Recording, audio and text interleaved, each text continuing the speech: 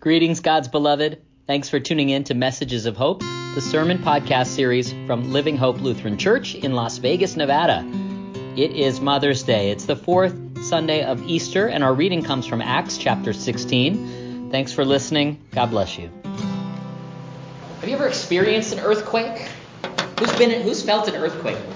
Was it a serious one? Was it heavy? Did it freak you out a little bit? Yeah, we get them here every now and then. I was sitting in my office one day and I was reading in the Psalms about a great earthquake. And I felt my desk begin to vibrate. I'm not joking, this is for real. My desk started to vibrate. I looked out, I thought, oh, there must be a big truck coming by. Nope. And I pulled up in my computer, I pulled up the seismic activity website, and sure enough, there was an earthquake. Just as I was reading that scripture, whoa! The first time, though, this is just an aside, I'm just spitballing here. The first earthquake I ever felt, I had moved to LA, and I was there like less than a week, and I was at the Beverly Center, which is a big fancy mall, like the fanciest mall there is, and the walls started going like this, and I thought, that's strange. I don't think they're supposed to do that. And of course, everybody starts running and screaming to the underground parking garage. I guess I don't know, that didn't make sense to me, but I was new, so what do I know? But yeah, it was unnerving. It was strange. I said, I don't think the ground's supposed to move this way. I'm not used to this. It was wild, but it was just a little one. Just a little one. Obviously, we know that they can cause serious destruction too. Grace and peace to you from God our Father in heaven and our risen Lord Jesus Christ. Amen. Amen. Christ is risen. He is risen indeed. Hallelujah. You're not getting tired of that, are you? No. Don't. You know, I talked a little bit with the little kids today about how powerful music is. It certainly has been powerful in my life. But just the other day, I had a song stuck in my head. Something I had heard on the radio, and I didn't know the name of the artist, but I had heard the song over and over again. And I thought, you know what? Who sings this song? And I finally got around to pulling up my phone and looking it up to see who it was, and I was devastated. I was devastated to learn it was a new song from Justin Bieber. Man, it was not intentional. God forgive me. You know I love music, but that was not on my faves playlist. I don't know. Maybe it will be now. I'll be unapologetic. I got the Bieber fever. I'm a believer. This might happen to you. You might find yourself singing a song all day long, even if you don't like the song. It just gets into your head. But I've heard the only solution to this is to go back and listen to that song from the beginning to the end. And then your mind will say, okay, we're done with that one. I don't know if that's true. I've heard that, though. Ivy has her, we all love music in our house. Ivy has her Depeche Mode record collection. Amen. Lily loves new alternative music, and she loves sharing her new favorite artists with me. But she knows music from every decade. It will astound you. She loves to listen. Elise is learning Spanish at school, and so she sings songs in Spanish and rhymes and learning colors and the names of animals, right? Jacob loves to whistle. I wonder where he got that from. I don't know. Ange used to call me the whistler. But I've been teaching Isaac some guitar basics, and we're learning chords and notes and scales, and I'm showing him the connections between music and math. Numbers, right? And there's frequencies and beats per measure and tone and tempo, all related to numbers. Isn't that amazing? It says something about music and that power of music. That's the same principles that govern physics and chemistry are found in music. How about that? That the whole creation sings. We proclaim that, right? Music is powerful. It can change our emotions. It can be a potent reminder of a specific moment or a season of our lives or a person we love. It transcends time and cultures. It brings us together. And here in this place, our worship music gathers us, centers us, focuses us as we tell the story, and it proclaims God's love and strength and glory and peace and protection and power to us. Music can do that. And music, of course, is just about part of every sporting event, every political rally, every protest march. It has the power to settle us down or rile us up. Funerals and weddings, birthday parties and graduations just would not be the same without music. unites our minds and our bodies and connects us with others around us. So awesome was it to have singers here singing for us this morning in our special music. So thank you, Living Hope singers. And I'm sure you caught it in the refrain, but that was called The Reason Why We Sing. Because of what God has done for us. We proclaim God's glory to the world. Yes? Man.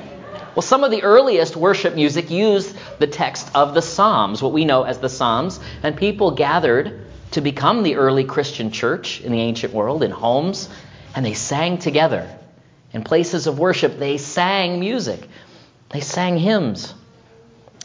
And earlier in this chapter of the book of Acts, we hear that Paul was invited into the home of a wealthy woman named Lydia in Macedonia.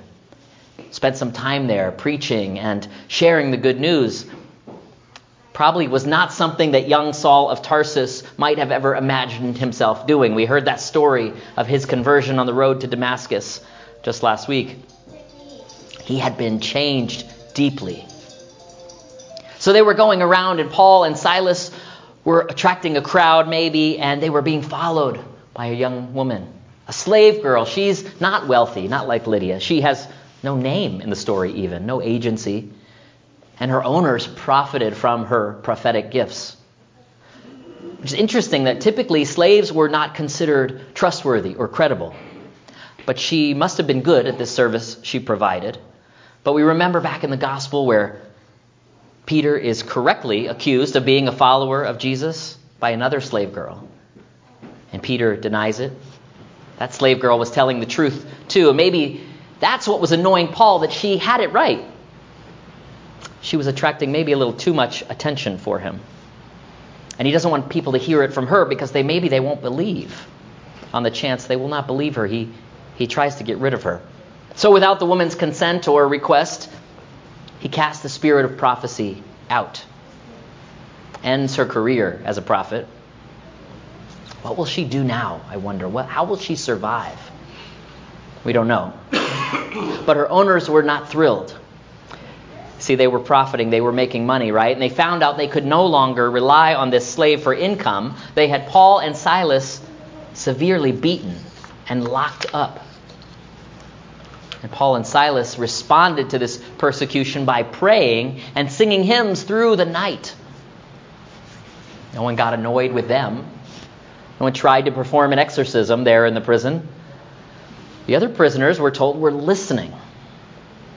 Even in the midst of their physical pain, having been severely beaten, these two were singing.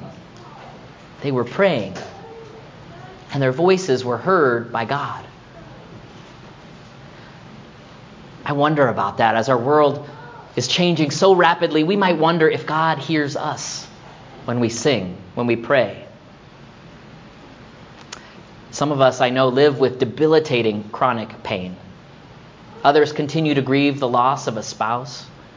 Some live with anxiety or depression or addiction. We are praying with you. We are singing for you on those days that you cannot sing for yourself. Music can be healing in that way, especially as we gather as the church and we walk hand in hand together. We are gathered together and singing and praying for one another. See it in hospitals and rehab units. Music therapists show up to soothe pain, to soothe patients and families and bring a relaxed environment. And it was enslaved people, we remember, that sang these Christian hymns and began what we know as gospel music. Powerful, powerful music. Even as they were forced to perform backbreaking labor in fields. So maybe it's not surprising that Paul and Silas were singing in prison. Maybe they were trying to heal their wounds or encountering others in need of encouragement and peace. So that's what we do. We sing and we pray for one another. Maybe they didn't know what else to do but pray and sing.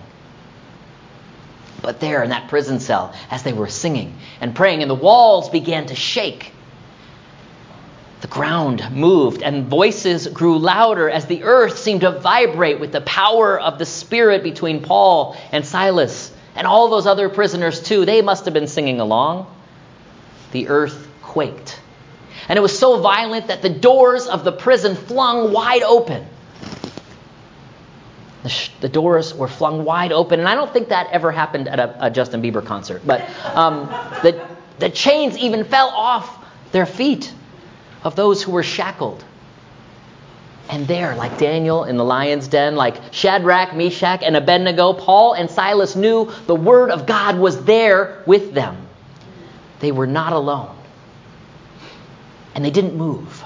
They stayed put as the darkness covered them.